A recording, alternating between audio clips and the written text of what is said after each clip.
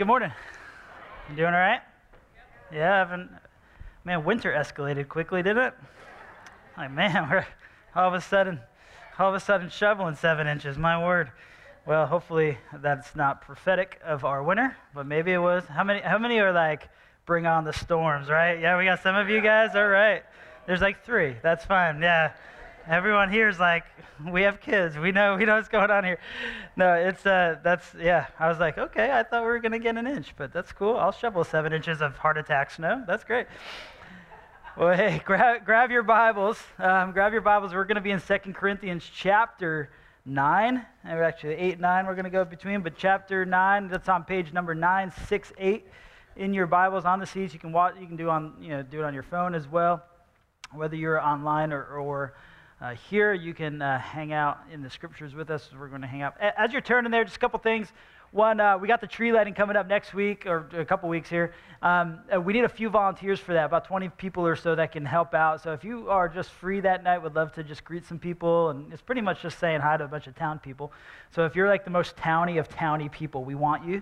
And so just go and register today, or go sign up at the connections desk today for that. That'd be awesome to have. Also, the coats, we did it. Took us just a couple weeks. Good job. Excellent. We got to give 100 kids coats.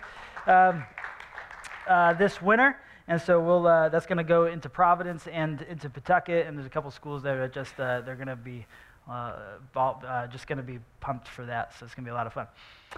All right, so think about the magic number. What's the magic number for you? You know, that number where if you make this amount of money, everything goes away.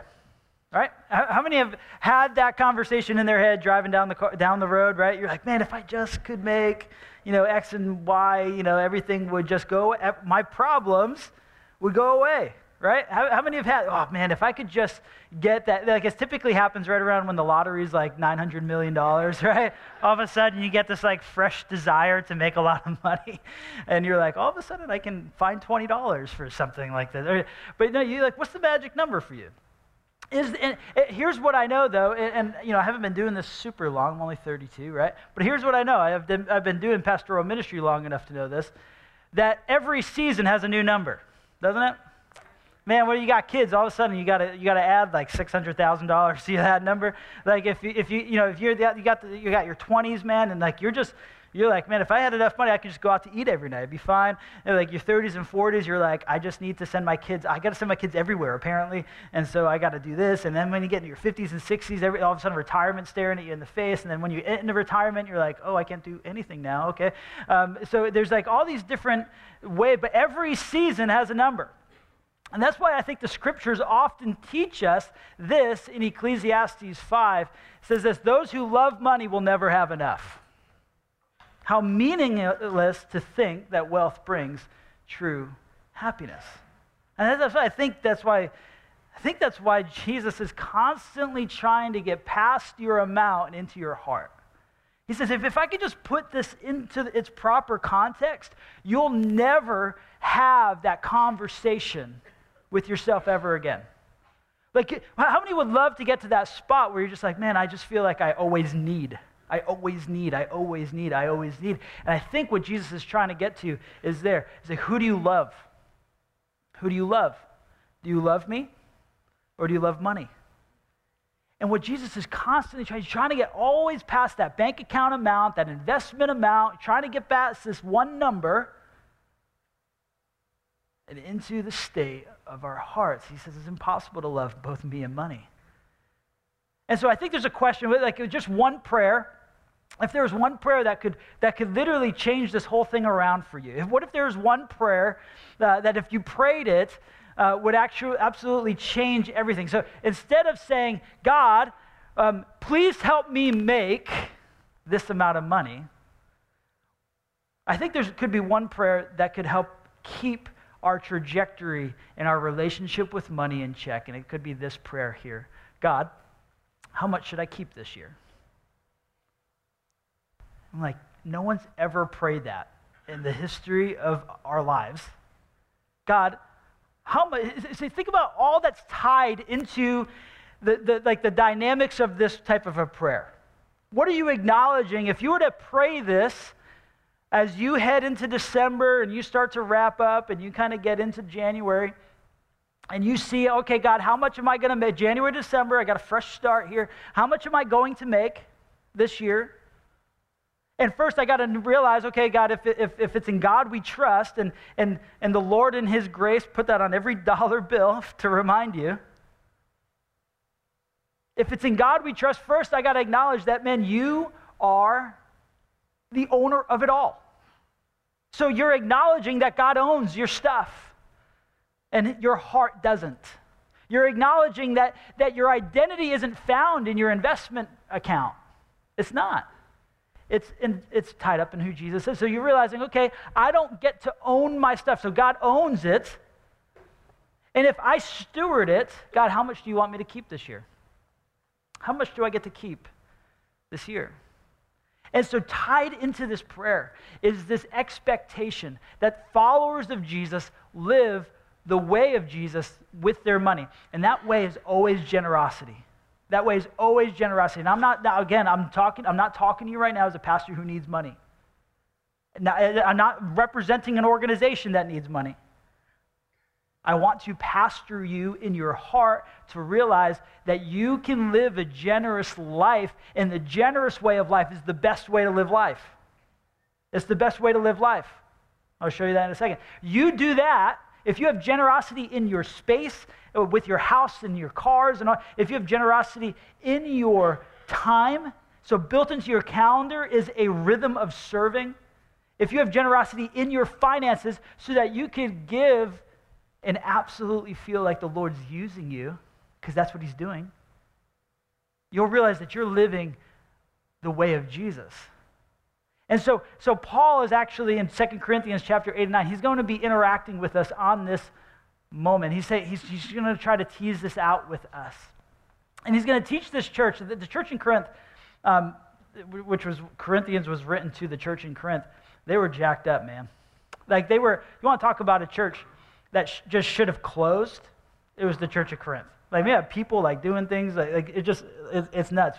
If you have some time, some study, go ahead and read the church of Corinth and kind of the background of that. And all Paul's doing is he's sending like the longest letters. The most interaction that we have with the church in the New Testament is the church of Corinth, because they just were so jacked up. And he's correcting them and correcting them and correcting them and correcting them. And at some points he gets so, like especially 2 Corinthians, he gets so sarcastic. And I love that.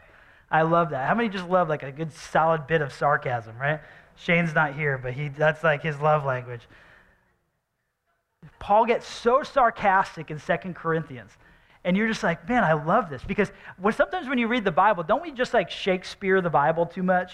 We think that Jesus is standing there and he's saying, hey, hello, you brood of vipers. You hypocrites.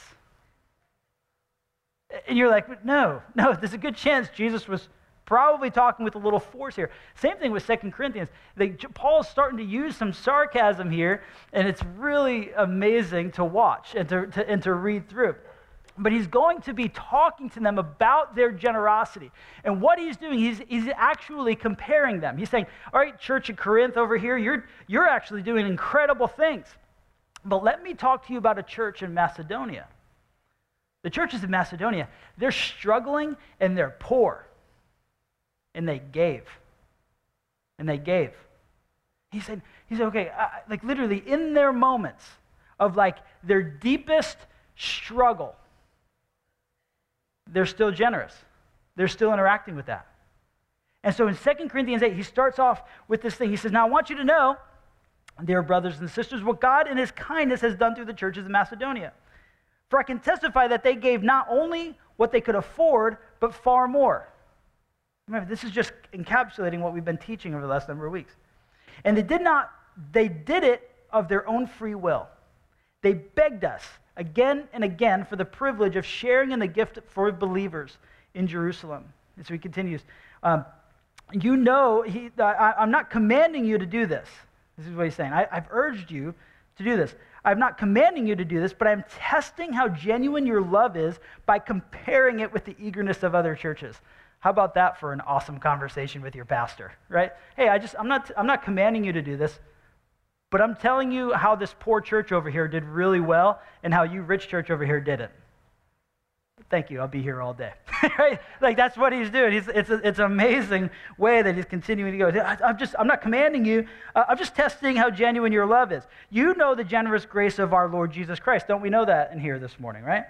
Though he was rich, yet for your sakes he became poor, so that by his poverty he could make you rich. And here's my advice. It would be good for you to finish what you started a year ago. This is what this church of Corinth, they started a little campaign. And they said, man, we got to pull some money together so that we can send it to Paul so that we can fund the building of the church, right? And so he continues. He says, it would be good for you to finish that. Last year, you were the first who wanted to give, and you were the first to begin doing it. Now you should finish what you started. Let the eagerness you showed in the beginning match now by your giving. Give in proportion to what you have. Whatever you give is acceptable if you give it eagerly, and give according to what you have, not what you don't have. How often is that true for us, right? We look at the amount of money we do have, the amount of time we do have, or the amount of time we don't have. We say, oh, I don't have time to do that. Oh, I don't have money to do that. Or I don't have space to do that. Or I don't have this to do that. Or I don't have that. You know what, my wife and I, recently, we just said, you know what, we're just sick of saying I don't. We're just going to start doing it. I don't care if there's like 14 people crammed in this place. We're doing it. Like, I don't care. We're just going to start doing it. Because I'm sick of seeing it based off I don't. And so he said, I want you to have that eagerness. Of course, I don't mean your giving should make life easy for others and hard for yourselves, which is just a practical statement. I only mean that there should be some equality. Right now you have plenty and can help those who are in need. Later they will have plenty and can share with you when you need it. And so he sees all this sort of thing. But here's what he says at one point. He says, since you excel in so many ways in your faith, your gifted speakers, your knowledge, your enthusiasm, and your love, I want you to excel in this gracious act of giving. This is what I love, because when I think about Community Covenant Church, how many times do we hear people talk about that with us? Man, I just felt welcome. Didn't you feel welcomed when you came in here? Right? Like people talk about that all the time. I felt loved, man. Holy cow. I couldn't get away from Paul. Paul just greeted me like week after week after week. Is he back there? There he is. I just couldn't, I felt that love. Man, I just felt loved. Right? Oh, Pastor Brandon, he's such a great communicator. Oh my, I just love Connie. I just love all this stuff. The worship music gives me goosebumps, right? How many, we've been there, haven't we?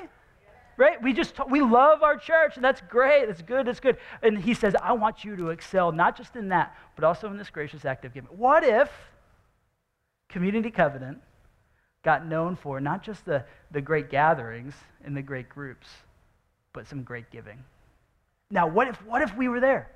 What if we were there? And now I'm not saying that in a spot where we're not. That's not a reprimand at all. I'm just completely humbled by the amount of giving that goes on here. So that is not a correction at all. What that is what could it look like if we kept the trajectory going? What could it look like for our church to continue? Like we gave 100 coats away in 2 Sundays. Like what would that look like? God, could you exceed even that? What would it look like to go above and beyond all that we could ask or think even in that moment?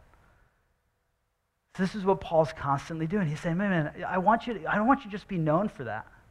I want you to be known for all of this. So he says, here's how I want you to give. Here's how I want you to give. God, how much should I keep this year? Here's how I want you to do it. He begins to teach them the things that they should do. And this is where 2 Corinthians 9 comes in. He says, how should we give? Chapter 9, verse 1 says, I don't really need to write to you about this ministry of giving for the believers in Jerusalem. For I know how eager you are to help. This is what I love. This is his sarcasm right here. He goes, I know how eager you are to help. For I know, and I have been boasting to the churches in Macedonia that you in Greece were ready to send an offering a year ago. How about, it's like when your wife signs you up to serve somewhere. You're like, okay, I guess I'll be there. It was your enthusiasm that stirred up many of the Macedonian believers to begin giving. Right? Do you see what he's doing here? He said, hey, your generosity a year ago got this poor little church to do what they did, but you haven't sent your gift in yet. Oh, it's so funny. I don't know. I'm just a geek. But I am sending these brothers to be sure you are really ready, as I have been telling them that your money is all collected. Right? Come on now. This is funny. Right? He goes, I've already been saying this. I've already been telling them for a year that your money is collected, ready to go. Be there in a week. See you later. How many love when you got like that type of bill in the mail? You're like, oh, thanks for that car tax. Blessing. What a blessing in disguise. Right? So he says, I've already been saying that to you. And we would be embarrassed. Look, he continues. I don't want to be wrong about my boasting. We would be embarrassed, not to mention your own embarrassment. If some Macedonian believers came with me and found that you weren't ready after all I had told them.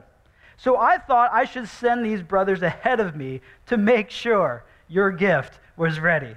But I want it to be a willing gift, not a one given begrudgingly. I love that. That's so funny to me. It'll be funny to you maybe one day. But my word, I read that verse and I laugh and laugh and laugh. 2 Corinthians 9, he says, here's how we should give. Here's how he's teaching them we should give. Number one, you should give cheerfully. No, you should give generously. Sorry.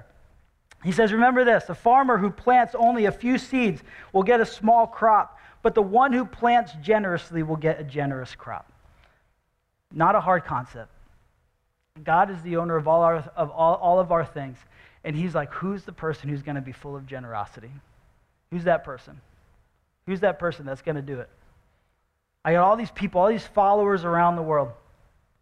Who are the people that I can count on to handle the money that I've given them in a way that can actually give me glory? So I want you to give generously. Remember, we talked about this last week. The first one's the tithe. You give to the church. Give an intentional amount to the church. Say, God, you're first in all things. But he doesn't want just you to get a checklist. How many glad that Jesus didn't give his first 10%? He gave his heart. He gave it all. And I'm not saying that's not a money statement. If you're cynical, I'm going to weed out some cynicism in your heart right now, because that was me. That's not a money statement. That's a discipleship statement. God, you get my heart. You get my heart. And the first place that's going to get attacked, especially in suburban America, is going to be this finance piece. So I want all of you. I want all of your heart. And so he said, I want you to give generously. Why? Because you're giving glory to God. He's going to talk about that in a little bit. He says, when you give, you plant a small seed, you'll get a small crop. But man, we want farms of generosity. We want farms of generosity. So he says, give generously. Look at all of your stuff and try to figure out how you can be the most generous follower of Jesus that you can. You start there. He says, look, don't hurt yourself, right? 2 Corinthians, I love that. He says, hey, that doesn't mean that you should make it hard for yourself, practically, but you should figure out how to be generous people. Look at your space, look at your time, look at your money, and figure out, am I the type of follower of Jesus that Paul is talking about here? He says, I want you to give generously. So he continues, how do I give? You want to give generously, but he wants you to give cheerfully. Verse 7 says this, you must each decide in your heart how much to give, and don't give reluctantly or in response to pressure, for God loves a person who gives cheerfully. And this is again, I don't want to pressure anybody. I just want you to take your time to grow, engage in it, and then take the step when you need to take the step. I'm just teaching what I believe the scriptures are teaching us. I don't want to pressure anyone into doing anything that they don't need to do or they don't feel like they can do. I want you to take an intentional, planned out thought step to say, I want to handle this whole thing in relation to who God is. I want to take that step first. So he said, I want you to intentionally give. And then this point here, he loves a cheerful giver. God loves a person who gives cheerfully. That word in Greek means hilarious. Hilarious. Like, he wants hilarious givers. Isn't that funny? I don't know. I love this chapter, man. Like, you have the time where you're like, you did what? You did what? You're like, I know. Oh, man, I know. I think I got in trouble with that one, but I did it. God loves giving to the spot when you can recount in hilarious manners. Guys, we give. It's not a money thing, right? This isn't a money thing because you gave to vacations this year. You gave to the Patriots this year. You gave to the Red Sox this year. We gave a whole lot of time to the Red Sox this year. We gave to our kids' sports right? Like my kid could play soccer for $5,000 a year for a team. And that's crazy. And that's why we don't do it.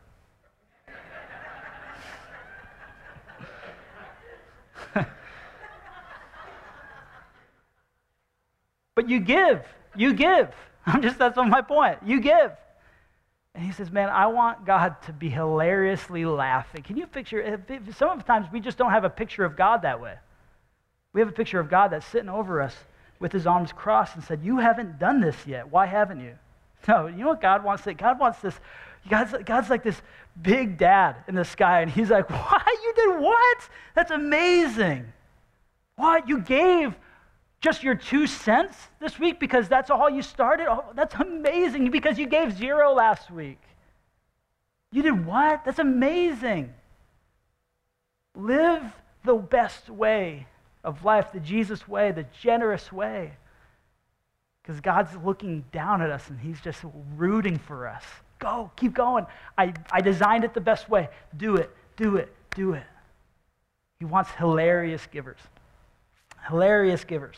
Verse 8, he continues, says, and God will generously provide all you need. Then you will always have everything you need and plenty left over to share with others. As the scriptures say, they share freely and give generously to the poor. Their good deeds will be remembered forever. Guys, it's in the Bible. Who do you trust? Who do you trust? There's not going to be a human in here that doesn't read verse 8. God will generously provide all that you need. And then you will always have everything you need and plenty left over to share. What if that was like the real state of your finances right now, whether or not you felt that? And track with me here. We'll get to this in a little bit more in a few minutes. Sometimes we feel so tight in our finances. We feel so tight in our general picture. What if God said, man, that's what you need, and you have plenty left over to share? How would we begin to answer questions differently? Where would our trust lie?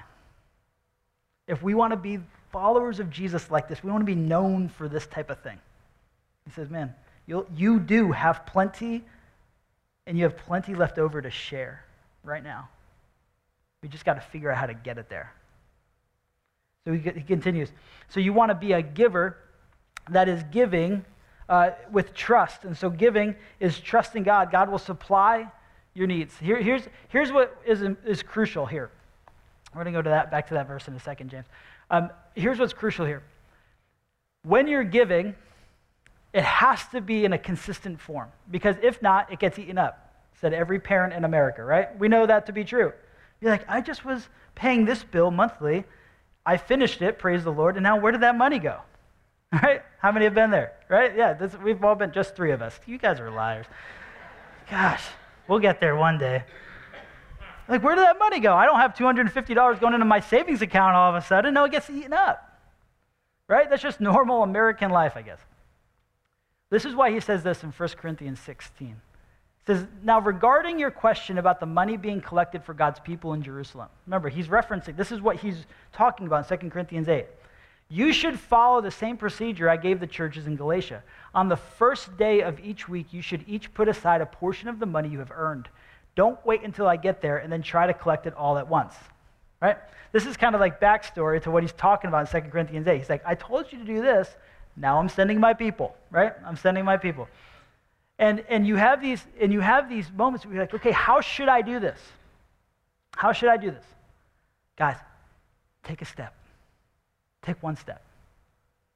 If it's intentional and it's a step in that direction, take a step. Say, God, I can't give you $1,000 a month. I can't give you $1,500 a month. I just don't, it doesn't make sense. But what he wants you to do is to take an intentional step. Okay, God, what is that? Okay, God, what is that? Cheerfully decide in your heart. Okay, God, I can't wait to give this to you. I can't wait to give this to you. I can't wait to give this to you. And take a step. And trust God. He's going to supply your needs. He says, test me on it. Malachi chapter, test him on it. Test him on it. Go home and just lay it all out. Say, here, where did my money go this year? And if I can give that much there, I can take a portion of that and give it over here. So that I can tell Jesus how much he's worth to me. We can get there. I think we can. Are we tracking this morning? All right? We good? All right? Sweet. So how to give. You want to give generously, cheerfully. Trust God when you give. Fourth, I love this. You want to expect growth. Expect growth. 9 verse 10 says this, for God is the one who provides seed for the farmer, then bread to eat. Remember, God's providing all of this. In the same way, he will provide and increase your resources, then produce a great harvest of generosity in you. Here's what he's saying. Not only does he give you the resources so that you can be generous, but then he gives you more so that you can be generous. And then he gives you more so that you can be generous. And you know why the reason is we desire the lottery all the time? Is because we're not doing this right here. Like, well, we want to win $900 million. I mean, come on, let's be real. Everyone wants to win $900 million. I'm not trying to make that spiritual or anything like that. I would sign up for that. I'd be waiting in line right next to you. I'm not doing that. I'm not trying to mess you up there. What I'm trying to say, though, is we don't make this normal. We don't make this consistent. We don't make this a normal part of our life. And what he's saying, he's given that to you so that you can be generous. Because money always makes you more of who you are already. Money always makes you more of who you are already. That's why we know that the more you make, the less you give. That's a stat in America. Look it up. Just Google that. Google that. The more you make, the less you give. Because money makes you more of who you are. So we don't show up asking God we don't show up trying to proclaim our worth. We show up asking God to change our hearts. And so he says, I want you to expect growth here. Because the more you're generous, the more I'm going to give you to be generous. The more I'm going to trust you with more so that you can be generous. Not so that you can go buy a new thing or upgrade in a way, but that you can continue to be generous. I'm going to give you more. So you need to expect growth there. I love that part. So he says, how do I give? Okay, guys, I'm going to send my people to you. I want you to give generously. I want you to give cheerfully. I want you to make it normal. Man, I want you to make it normal. Set aside a portion each week and give it. So then I want you to trust me. Because some of you are going to make a step right now, and it's going to be really difficult. It's going to be difficult. And you're not going to know what, you're not going to know how, you're not going to know where, but you know that Jesus is calling you to take a step here. So I want you to trust me, because I'm going to supply your needs. But you need to work with me. You need to take that step with me. And then he says, when you get there, I want you to expect growth. I want you to just realize that I'm going to help you here. When your trust gets off of you and onto Christ, you will begin to see this movement. If you're doing this right now, you know this to be true. So he says, lastly, how to give. I want you to expect fruit. I want you to expect fruit. Look at what he says here in verse 12. So 2 good things will result from this ministry of giving. The needs of the believers in Jerusalem will be met, and they will joyfully express their thanks to God. I love that. You're going to meet someone's need, but you're going to cause joy to rise up from the hearts of people. This is why this isn't a check mark. This isn't morality I'm preaching today. This is the good news of Jesus informing and shaping our hearts to be filled with the gladness of Christ. To say, I can't wait to be a part of all that Jesus has me to be a part of. This gladness of generosity, this gladness of living. That I'm not just tied to anything just because I feel obligated to do anything, but because I'm already filled with the joy of who Jesus is. So he continues. He says, you're going to meet the needs and you're going to help them be joyful. As a result of your ministry, they will give glory to God.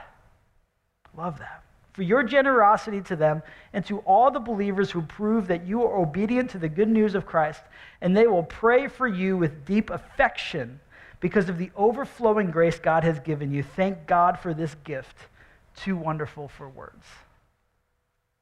For Paul, giving and generosity always pours out into the life of the church. He says, you want a healthy culture in your church? Have a generous culture. You can tell the difference between a stingy culture and a generous culture. You want to have a healthy church? Take this step. Take this step. We're going to expect it that way. But here's the deal. Here's the deal, guys.